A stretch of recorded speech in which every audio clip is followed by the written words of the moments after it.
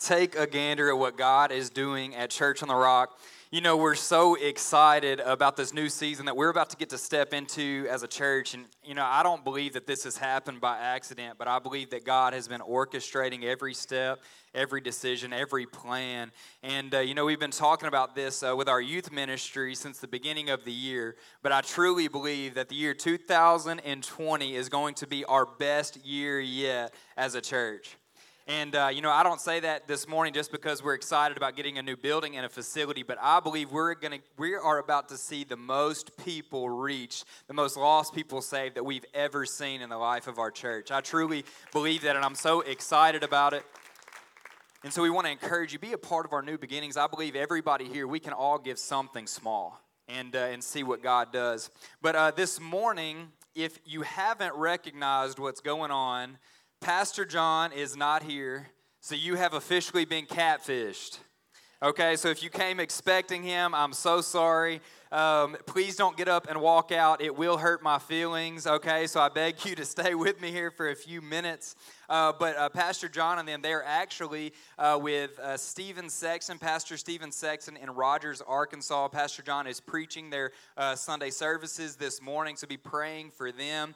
He did ask me to tell you he will be back next weekend in the pulpit. He's going to be starting a new series called The End to declare what the Bible says about the last days on earth.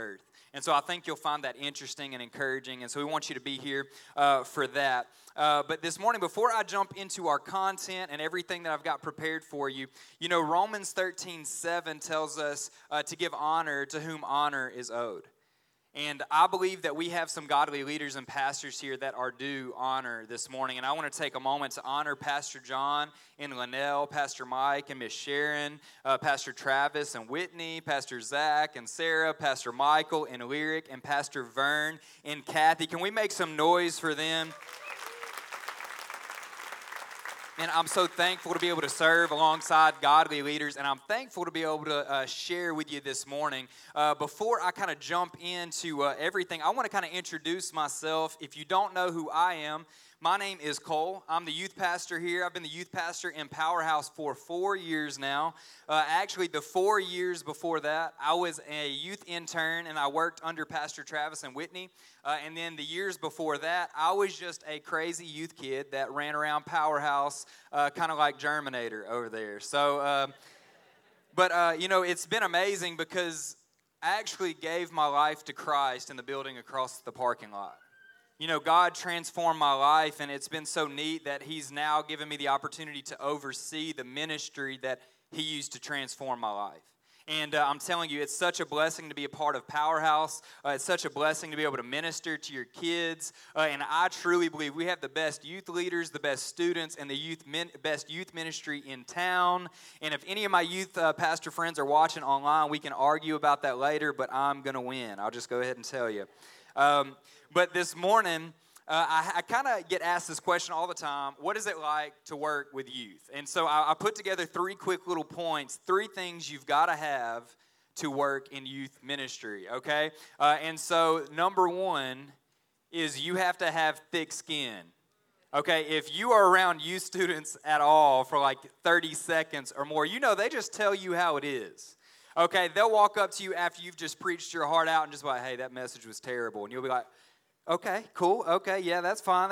You get a new haircut, they're like, hey, that looks awful. You need to go back. And it's like, okay, I'm so sorry. I mean, they'll just be straight up front with you, you know? And so I kind of recognize, I think some of you would recognize this, that little sarcastic and critical nature of your teen that you've come to love so much. We deal with that times 100, okay? So if you are in youth ministry, you've got to have thick skin. The second, I believe this is somewhere in Scripture. I've just not found it yet. I'm still looking, okay? You have to be able to talk trash. Y'all are like looking at me, okay? You know, in youth, we preach the grace of Jesus. We preach turning the other cheek. But y'all, when it comes to trash talk, we revert to the old covenant. It's eye for an eye, ear for an ear. You start talking trash at me, I'm about to burn you up, okay? And so sometimes if you burn them up good enough, they'll be scared to engage with you the next time. So, but anyway, you've got to be able to talk trash if you're in youth ministry. And then the last point is you have to love Mexican food. Can I get an amen? Let me explain. About 2 years ago, we decided to take our youth summer trips. We decided to take them separately. So we took our high school to camp separate and our junior high students to camp separate. And while we were at our junior high summer camp, we were in the guys' bunk room, where it's pretty crazy to be in a junior high boys' bunk room. It just smells like Axe. And we're there, we're getting ready to go to bed. We're on sketchy bunk beds because it's not a real youth trip unless you sleep on a bed that could collapse at any given moment. And so I go to sleep and I wake up in the morning and there's something stuck on my face. And, I'm half asleep, I'm really confused. And so I reach up and I peel something off my face. And I'm holding it, and I kid you not, it's a cheese quesadilla. A greasy, nasty, dirt on it cheese quesadilla stuck to my face. Like, how disgusting is that? Some of y'all are like, that's not disgusting at all. That's an answered prayer. I pray that I'd wake up with Mexican food stuck to my face. Amen. I'm signing up for youth ministry today. But I was sitting there, I was holding this quesadilla, and I was just taking it in. Honestly, I was a little mad. And then as a parent, I'm sure you can remember some of these moments. You're kind of mad, but then you also know this is kind of funny. And so I'm mad, I'm kind of thinking it's funny, and so I wake all of our boys up, and I'm kind of chewing them out pretty good, and I finish giving them this lesson. I think that, I really just instilled some character into these students. I just taught them something real good, and so one of the boys at the end of my speech, he kind of lifts his hand, just real hesitantly, and then he goes, "Are you going to eat that?" So I gave it to him, and he had a quesadilla for breakfast. I'm just kidding. But that is a true story. Hey, I want to say, just make sure you pray for me and our youth leaders because we need it. But, out of all the little quirky things that you deal with in youth ministry, I'll say this. Man, it's so worth it when you see God change somebody's life. I'll take 1,000 quesadillas to the face if it means one more young person will come to know Jesus. And so I'm so thankful to be a part of Powerhouse. I'm so thankful that I get the opportunity to minister to your kids. Thank you for all of your support. But this morning, I want to share with you one more story before we jump into the Word that I feel like all of us will relate to, especially the older kind of adults in the room. When you start growing up, we all have a similar fear. At some point, you begin to kind of get scared of this. It might even give you nightmares, but you're afraid of becoming your parents. Anybody? Have you ever had the moments, adults, where you begin to talk to somebody, something comes out of your mouth, and as soon as it does, you go, "Oh no, that was exactly what my mom used to say." Maybe you're a young dad in here, and you're already in the neighborhood yelling at the young kids to stay off your lawn, and then you're like, "Who have I become?" Okay. And, growing up my entire life, I knew that I got my sense of humor from my dad. He's always goofing around. He's always joking around. And people used to always tell me that, and I would kind of brush them off. And I remember specifically when Brittany and I, my wife, we started dating, I would be joking around with her, goofing around, and she would just hit me with the, "Okay, Butch," this is my dad's name. So, "Okay, you're acting just like your dad." And I would kind of brush it off, whatever. But once we got married, we bought a little house. And I was out in the yard doing some yard work, okay? I planted some seed. I was out with the water sprinkler watering my lawn because that's what men do, right? We water our lawns. And I don't know why we're so interested in that. But I was out there watering our lawn, and the next thing I know, my wife is sticking her phone through the blinds, and she starts taking pictures of me. And I'm just thinking she's wanting to take pictures of me doing manly stuff, But this is the picture that she took. I don't know why y'all are laughing. I haven't even said anything yet. Okay, y'all, I totally turned into dad mode here, okay? I'm out in the yard. I've got the crazy garden hat on. I've got the long sleeve shirt covering up the dad bod. Come on, can I get an amen? I've got the shorts that are honestly, they're just a little too short, And then to top it all off, I'm rocking a pair of Crocs, okay? Y'all know, dads, you've got a pair of Crocs around the house you slip on. And when I saw this picture, I had this moment where I go, I have become my dad. I just knew my dad, y'all, should be the spokesman for Croc, okay? He's got every pair, every color, every design. If you walk by the store and they've got a new one in the window, like he goes in and gets them. You know what I mean? It's like full of his closet's full of them. His life motto is, if you ain't crocking, you ain't rocking, baby. Like, you've got to be wearing Crocs. And so I had this moment where I realized that, man, I had kind of become my dad. You know, isn't it interesting? I feel like all of us can relate to this, that in some regard we really are similar to our parents. You know, maybe you have similar interests. Maybe your personality reflects one of your parents. Maybe, I guess every family kind of has lingo or phrases that are like unique to your family, like weird things that you say. And then you get older and realize that everyone doesn't say that thing. But I want to point this out. You know, oftentimes even our spiritual life is a reflection of the spiritual life of our parents. And so I want to ask you this morning, to get a little more serious, if your child was to become exactly like you, would that be a good thing or a bad thing? Because I want you to realize that all of us in this room, we instill the things that are in our life into the people around us. Whether you're a parent or whether you just have influence of people at work, the friends that you have in life, I'm telling you, we instill and impart the habits and lifestyle choices.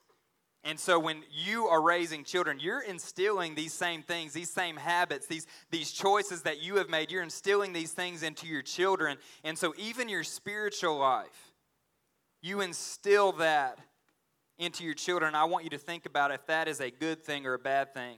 And all of us in this room, we probably have good things that we would instill in our children. We probably have some other things that we would not be as proud of, right? But I'm telling you, man, we need to really think about what we are instilling in our kids. And this morning, I want to challenge us a little bit out of the book of Daniel. If you have your Bibles, turn with me to Daniel chapter 1 for a message entitled, Exiled and Holy. And so if you would bow your head with me, I just want to say a prayer before we jump into the Word. Lord, we do come to you in Jesus' name. God, we thank you that you're here with us. And Lord, we just pray right now that you would come and speak to our hearts. Lord, let every one of us receive exactly what we need. And Lord, not only hear your word, but Lord, you would help us to apply it to our lives. In Jesus' name. Everyone said, amen. Amen. Well, at the start of the book of Daniel, we actually see the fall of Jerusalem. Israel is conquered by Babylon, and King Nebuchadnezzar, the king of Babylon, he comes in. He takes many of the Jews as captives back to his nation, Babylon. Okay, and so these Jews, these good little Jewish boys and girls, they get brought back to Babylon, to one of the most sinful and corrupt cultures that has ever existed. Okay, and so many of these people, they get swept away in the culture. They get caught up in sin. They fall away from God. But some, although they were exiled, remained holy. I don't know about you, but I recognize that today we live in a dark and sinful culture. And I believe, just like Daniel and his friends, that God can empower us to live for him, to stand for righteousness, even in a godless culture. Amen? Amen. Look with me at verse 3. It says, Then the king commanded Ashpenaz, his chief eunuch, to bring some of the people of Israel, both of the royal family and of the nobility, youths without blemish, of good appearance, and skillful in all wisdom, endowed with knowledge, understanding, learning, and competent to stand in the king's palace, and to teach them the literature and language of the Chaldeans. Skip to verse 6. It says, Among these were Daniel, Hananiah, Mishael, and Azariah of the tribe of Judah, and the chief of the eunuchs gave them names. Daniel he called Belteshazzar, Hananiah he called Shadrach, Mishael he called Meshach, and Azariah he called Abednego. Okay, think with me for just a moment. Israel's conquered. The king brings captives back to the nation of Babylon, and his goal was to force the Jews to conform to their culture. Nebuchadnezzar wanted these Jews to begin to think like them, to speak like them, to act like them, to even eat and drink like them, and he especially wanted them to believe like the Chaldeans. And so he wanted them to become so engulfed in the Chaldean, the Babylonian culture, that they would forget about their own culture. They would forget about their own beliefs. And what I want you to see this morning is really, this is a picture of the plan of the enemy. This is still what the enemy wants to do today. And King Nebuchadnezzar recognized that for him to be able to accomplish his plan, he had to start with who? He had to start with the youth. Verse 4 reveals that he knew that he had to start with the youth because he knew that they were shapeable, they were moldable, and they often conformed to the standards by which they're raised. Verse 6 points out 4 men in particular, Daniel, Hananiah, Mishael, and Azariah. And one of the first things they did when they brought them into this culture was give them new names. Okay, all 4 of these young men originally had names that rooted their identity in God, rooted their identity in the God of Israel. And so what they tried to do was to remove this God-given identity and force them to find their identity in something else. Hey, this was the plan in Babylon, and this is the same plan of the enemy that he uses today. And this is my first point this morning. We have to recognize the scheme of the enemy and stand against it. We have to recognize the scheme of the enemy and stand against it. Hey, listen, every person here, the enemy wants to strip you of the identity that you have that roots you in Christ. He wants to remove it. He wants you to find your identity in anything else. He wants you to find your identity in your position, how much money you make, and your skill, and your talent, in your hobby, in your popularity. He wants you to find your identity in anything other than Christ. Man, he wants us to taste and eat of the things of the world, that we would have a desire for the things of the world and not the things of God. He wants to educate us in the ways of the world, that we would think like everyone else in the culture thinks. He wants that for every person here, but he especially targets the young. John 10:10, we all know this. It says, the thief comes only to steal, kill, and destroy. And I believe that today is the day to recognize that the enemy wants to come against you. He wants to come against your family. But today is the day that we stand against him. And he wants you to be so caught up in everything else, so caught up in the culture that you are ineffective in building God's kingdom. And I might step on a few toes here for just a second, but I believe that Satan is even happy with complacent churchgoers. I believe that he's happy when we just come and listen and we don't really live like Christ outside the walls of the church. And I believe that the enemy begins to get a little nervous when the people of God find their identity in God and begin to live out his will and his purpose and fulfill the Great Commission. The enemy begins to get nervous, and that is what we're called to do. But the enemy's role is to keep you from fulfilling that purpose, to keep you from reaching others for Christ. And honestly, I think the enemy is doing a pretty good job. Man, our sin, our culture is full of sin. I think we would all agree. Our culture, and to most people, sin is accepted. And not only is it accepted, but sin is celebrated. We could all talk about, things that we see in our workplaces or at school that we disagree with, things that shouldn't be happening in our culture. And I don't want to focus on how bad everything has gotten, but I want you to think about this, because this is the real question. What are we doing to stand against it?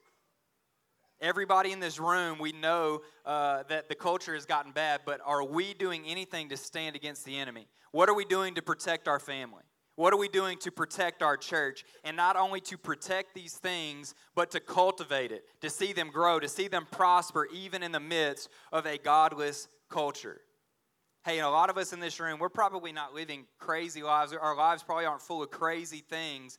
But if we were to be honest, we're probably not being as intentional as we should be to stand against the enemy, to honor God, to fulfill the Great Commission. And when you start talking about the culture just a little bit, it's easy to kind of get discouraged and to kind of lose hope. But let me give you some hope. I read to you the first half of John 10:10 that says the thief comes only to steal, kill, and destroy. But the second half says, Jesus says, I came that they may have life and have life abundant. Hey, Jesus came to stand against the enemy. He came to win the victory so his people wouldn't have to be defeated their entire life. And in fact, he says, I came to win the battle so you could have abundant life. Hey, American Christianity has gotten this twisted, because the abundant life is not a life of wealth and extravagance. The abundant life is a life that is filled with more of him, more of his presence, more of his goodness, willing to be used as a vessel to honor him, to build his kingdom. That's what the abundant life looks like. And can I tell you this morning, that kind of lifestyle is the only one that'll truly satisfy. That'll be the only lifestyle that'll truly satisfy the darkest parts of your soul. And there are some people here this morning that you know that you want more out of life. You feel unsatisfied. You feel just incontent. And I want to tell you that I would be willing to bet it's because you're not walking in the full purpose and plan of God. You're not living the abundant life that God has called you to live. And I'm telling you, it's a life that'll satisfy that sin will never satisfy. Hey, most of us in this room, we've recognized the scheme of the enemy, but today's the day where we decide to stand against it. And the best way to stand against the enemy is by pointing every person that we encounter to the foot of the cross. You know, what would it look like if our whole congregation from this weekend, we walk out of these doors and we decide, you know what? It's time to stop making excuses. It's time to stop being complacent, but I'm going to begin to live like God has called me to live outside the walls of the church. What would it look like? What would our workplaces look like? What would our homes begin to look like? I'm telling you, lives would begin to be transformed. I mean, I think this weekend, it's a weekend to decide I'm beginning to stand against the enemy. You know, I'm so proud of our youth students, man. Some of them have been just getting this and seeing them begin to live for God. Y'all, it just makes me so excited. You know, I think about one of our students, Jordan Barkley. She was one of the young girls that led a song right over here this morning. When I first met her, she came in a powerhouse. I was trying to talk to her. She wouldn't even say a word to me. I would try to talk to her, and she would just like look at the floor. And I'd be like, okay, cool. It was a little awkward, but I think it's so amazing that this weekend she's up here leading worship in front of adults on the weekend. Every Wednesday she's leading worship in youth ministry, and she's began to get over some of those fears and just say, you know what, enough's enough. I just want to honor God with my life. I think about Clayton Boyd a few years ago. He was in 8th grade, and man, he knew that God was calling him to do more. And so he went to his junior high and started a ministry on campus. They've been running it now 3 years. He's in 10th grade. He's got several friends that are doing it with him, Cassandra McAdams and John Paxton. And just in the last week, they've seen 4 of their classmates come to know Christ in the middle of a classroom at school. What does it look like when we say, hey, enough is enough? I'm getting rid of my excuses. I'm overcoming my fears. I'm getting beyond my insecurities, and I'm going to begin to live the life that God has called me to live. And I really believe this weekend is a weekend where we say, hey, I'm getting beyond these things, and I'm going to begin to go all in. I'm going to honor God. And it's time for us to stand against the enemy. Look with me at verses 8 and 9. It says, but Daniel resolved that he would not defile himself with the king's food or the wine that he drank. Therefore he asked the chief of the eunuchs to allow him not to defile himself. And God gave Daniel favor and compassion in the sight of the chief of the eunuchs. And so Daniel and his friends, they're in the midst of Babylon. They're good little Jewish boys. You can only imagine the things that they've been exposed to up to this point in their stay in Babylon. All the things that are happening in the culture, all the things that they're probably trying to abstain from and not take part in.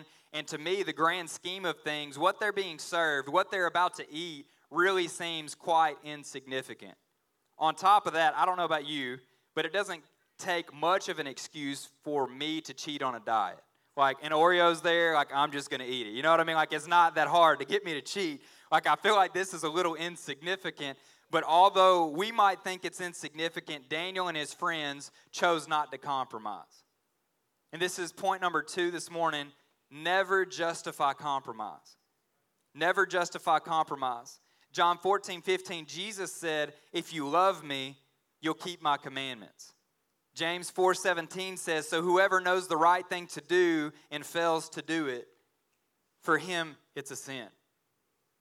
Daniel and his friends chose not to justify compromise in the midst of a sinful culture. And, this is something that can be really common. I think it's easy to fall in this trap of the enemy called comparison. We see it a lot in the lives of our young students. I think it applies to adults as well. But we can begin to look at the lives of people around us, see the sin, see the struggles, the issues that they kind of deal with, and then we can look at our own lives and say, well, at least I don't deal with that, right? At least I don't struggle with that. At least I'm not where they are. And listen, I think it's really easy to get caught up in this when we live in a sinful culture because You can always find somebody who's doing worse than you. But I want you to recognize that when we begin to do this, we are unconsciously allowing the culture to set the standards of our life. The culture should never set the standards of our life. Only God's word should set the standards for our life. We don't live how everybody else says we should live. We live how God calls us to live. You want to compare yourself to someone's life, you open up the Gospels, you open up the book of Acts and say, Lord, I want my life to look like this. Don't justify compromise because you're comparing your life to someone else's around you. Amen. The standards for our lives are set by the Word of God and not the culture. You know, I think in many ways in American culture today, Christians have begun to lower our standards. We begin to kind of drop the bar, but the truth is that God doesn't change His standards. I want to read you a couple statistics that will support this. This is a study put out by Barna Research Group, and they say they discovered that 98% of professed born-again young people do believe in Christ, but they do not reflect Christ-like attitudes or actions. And it says there's only a 4% difference in the actions of young people that believe in Christ versus those that do not believe. You know what this sounds like to me? Christians dropping their standards to comply with the standards of the culture. The culture never sets the standard. God's word sets the standard. Hey, students, listen to me today. Man, don't justify living a lifestyle of sin just because everybody else around you is living in sin. Just because they're doing it doesn't make it right. We don't abide by the standards of the culture, but we dig into God's word and live how He's called us to live. Man, in verse 8, you see Daniel and his friends, they stand for God's standards. They stand for God. And in verse 9, it immediately says, and God gives them favor. And I want to tell you, when you choose to stand for God, when you choose to honor Him, to live a holy and righteous life, God brings His blessing and favor upon your life. And I'm telling you, His blessing, His favor, that sort of life is far superior than any other life you could dream up apart from God. I want to live my life with the blessing and favor of God. I don't know about you. And I'm telling you, today's a day where we say, I'm not going to justify compromise. It seems like today, more than ever, young generations are walking away from God. Most of us, we probably recognize this. A lot of you look at the younger generations and you think they're a little crazy, especially the folks that eat Tide Pods and all these other things. It's kind of insane. But, you know, I can't help but to ask myself this question: how in the world has this happened? How in the world have so many young people been able to walk away from God? And parents, I want to talk to you for just a minute. And please don't get mad at me. You promise? Okay, that was 50-50 there. It was iffy. Saturday night was questionable too. Let me continue.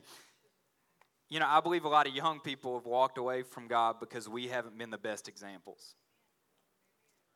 I believe we've done a poor job of fulfilling Proverbs 22:6 of raising children in the way that they should go. And listen, I don't want you to be aggravated at me. Please don't shut me out. Hey, I know I'm young. I know that I'm not even a parent. I also feel like I've learned a lot of things over the last several years of working with youth. I also know that you can have the best example, the best teacher, and your child still choose to rebel. Just look at the life of Judas. But I haven't come to condemn you or make you feel guilty about things that are going on in your home this morning. I've come to encourage you to do better. And I want to tell you this: if you're not intentional in raising your children and shaping them, the culture will be. You know, a lot of parents, you know, you feel good about getting your child in church or coming to a Wednesday night, and we have them for an hour. How many hours does the culture have them? It's our job as parents and authority figures in young people's lives to live as a Christian example, to show them what a Christian life should really look like. Be intentional in raising your children in a godly way. Teach them how to pray. Teach them how to read God's word. Teach them how to worship. And hey, listen, parents, you're not going to be perfect. And that is great. Go to them and model what it looks like to come to someone in humility, admit your faults, and then keep seeking God with all of your heart. You know, I can't help but to think about this. How different would our kids be if it was normal for them to grow up in homes where mom and dad, they were praying for strangers at the restaurant.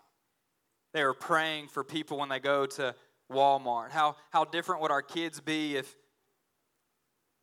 they were raised in families where their parents were constantly inviting people to church because they had a passion to reach the lost?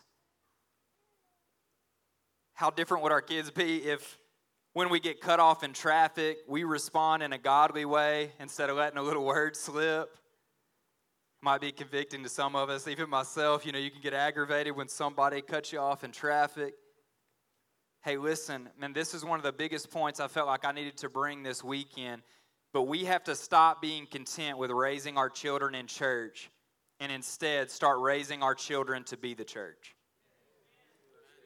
The goal isn't to raise good kids. Atheists and agnostics, people in the culture, have good kids. The goal is to raise godly kids. One day when I have children, I don't want a good kid. I want a kid that builds the kingdom of God. I want somebody who reaches the lost.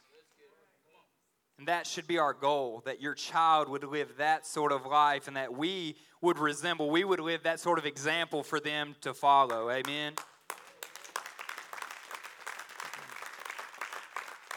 I'll tell you this, the number one thing that I pray for with our youth students, more than their struggles, more than sin, is I pray with them for you. Man, nearly every day I get texts, I get calls or whatever where students want to pray for their parents. Students pray that their parents would begin to passionately pursue God, that they would begin to lead their families spiritually in a greater way. Our young people desire it. They have a hunger for it. They have a hunger for authentic Christianity. Parents, it's our job to give that to them. Can I tell you that passion to pursue God is not just something that you have when you're young, but it's something that we're called to walk in every single day? It's easy to hear things like this, and you can think, well, oh, he's the youth pastor. This is youthful passion or even ignorance. But passion to pursue God isn't something you just have when you're young. I began to think about the story of Joshua and Caleb. Most of you guys, you would be familiar with this. I said last night that it was actually about Joshua. This is about Caleb. It says Caleb was 40 years old when they came back with a good report of the land of Canaan. When Moses sent out the 12 spies, they were about to go into the land of Canaan. Instead of believing Joshua and Caleb, who brought good reports, they believed the 10 spies with bad reports. And so instead, they decided not to conquer the land. They go and they wander in the desert for 40 years. And so 45 years later, Caleb is 85 years old. And this was his response in Joshua 14:11. He says, I'm still as strong today as I was in the day that Moses sent me. My strength now is as my strength was then, for war and for going and coming. And he goes on and says, send me, for I will take the land. I think it is so amazing. Caleb here is 85 years old, and he was just as strong and passionate about walking in the plan and the purpose of God as he was when he was 40. Parents, listen, passion for God is not just something you have when you're young. It's something that we're called to have all the days of our life. And if you've lost passion, if you've lost zeal to pursue God, today's the day to stir that inside you. Today's the day to return to your first love. Germinator's liking that. Hey, something super interesting happened in our youth ministry at the beginning of the year. We've always had a group that come over to Powerhouse. They walk from school on Wednesdays from Texas High to Powerhouse. A lot of them come and play basketball. They hang out with us, but many of them, honestly, for years, there's just been kind of a disconnect with them engaging in the spiritual part of our services. A lot of these students, they come from broken homes. And honestly, they come from homes where their parents just don't care. It's super sad. It breaks my heart. And, at the beginning of the year, I felt a burden for them. I was just praying for them at my house one day, and I felt God tell me that I needed to be specific in trying to reach them. And so I just simply said, okay, God, what do I need to do? And my first thought was McDonald's. I said, okay, looks like we're going to McDonald's. And so our first Wednesday of the year, we loaded up all these students. I think it was just 5 or 6 of them that night into one of the church vans. We took them to McDonald's, and we bought them some food. It was off the dollar menu because I am a youth pastor. But we hung out for about 45 minutes. And, at the end of our little interchange there, I just began to share with them for a second about what God placed on my heart for them. That He loved them, that He had a plan, that He could pull them out of the situations that they're in and to restore them, to bring them beyond the lifestyle that their parents live.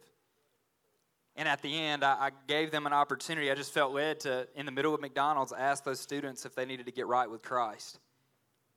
And you know what? Every student raised their hand and said, I need to submit my life to Christ. And in the middle of McDonald's, we circle up. We don't care who's there.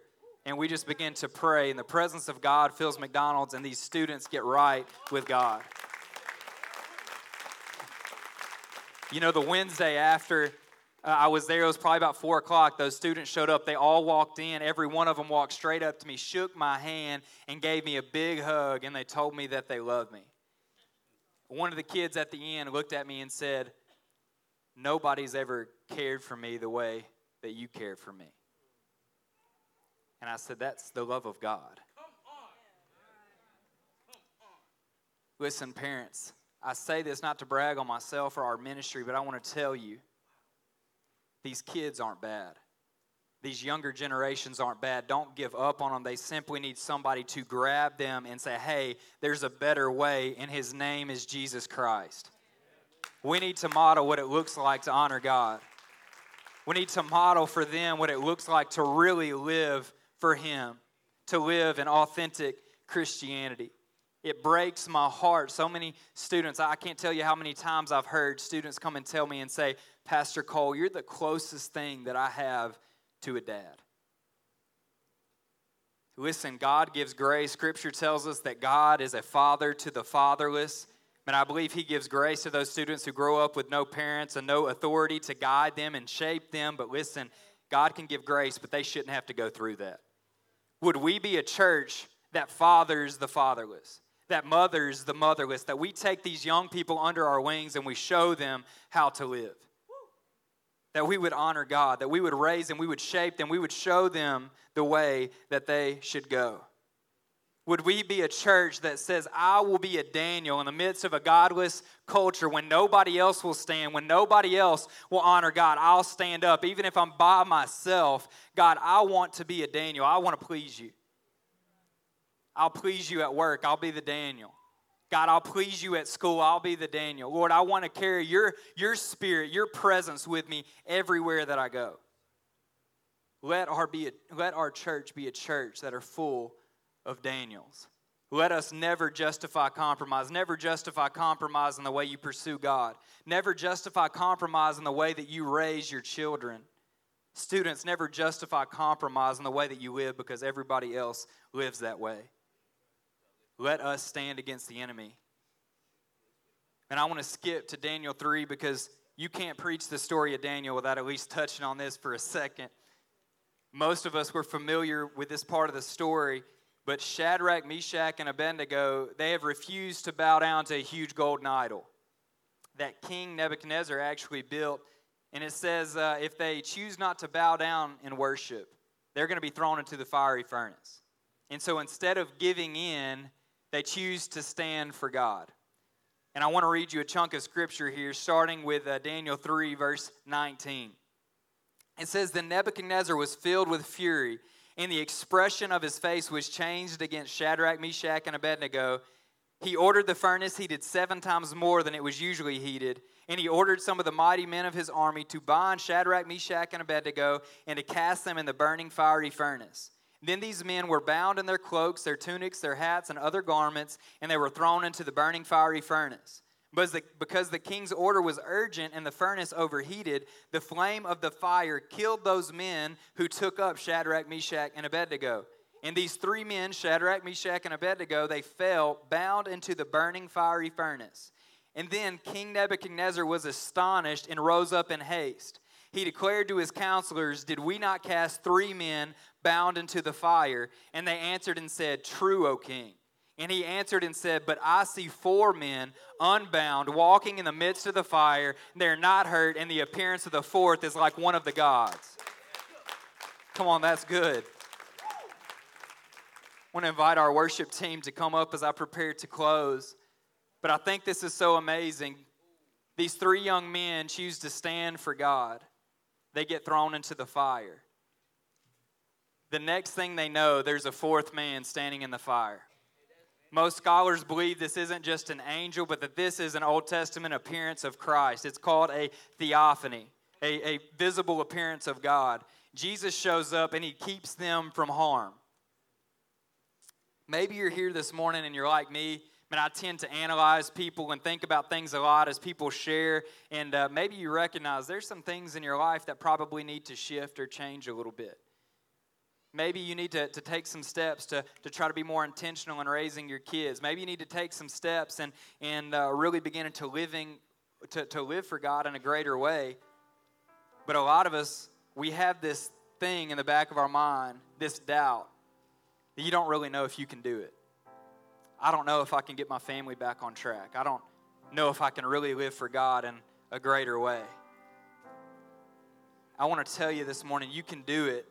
This is my final point. You can do it because Jesus goes through the fire with you. Jesus goes through the fire with you.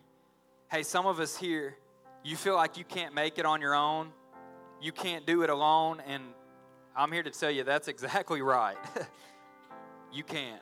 You can't do it. But Romans 8:31 says, if God is for us, then who can be against us? Through God's strength, Daniel and his friends remained holy even while they were exiled. And I believe through God's strength, he can empower us to live for God in a godless culture. He can empower you to raise godly kids. He can empower you to be a witness at your workplace. He can empower you to be a witness at school. But you can't do it alone. You can only do it through his power. Amen? You know, if somebody's told you living for Christ is easy, they lied. There are going to be times that are difficult. Living for God isn't easy. Raising godly kids isn't easy, especially navigating all the technology and the different problems and struggles that come with that today. Hey, no doubt, there are going to be times in your life where your life is tested by fire. But I want to encourage you this morning to say, Jesus goes through the fire with you. You can stand in the middle of the fire. You can stand in the midst of tribulation. You can stand in the midst of trial because Jesus said he'll be there through it all. I want to invite you to stand with me this morning.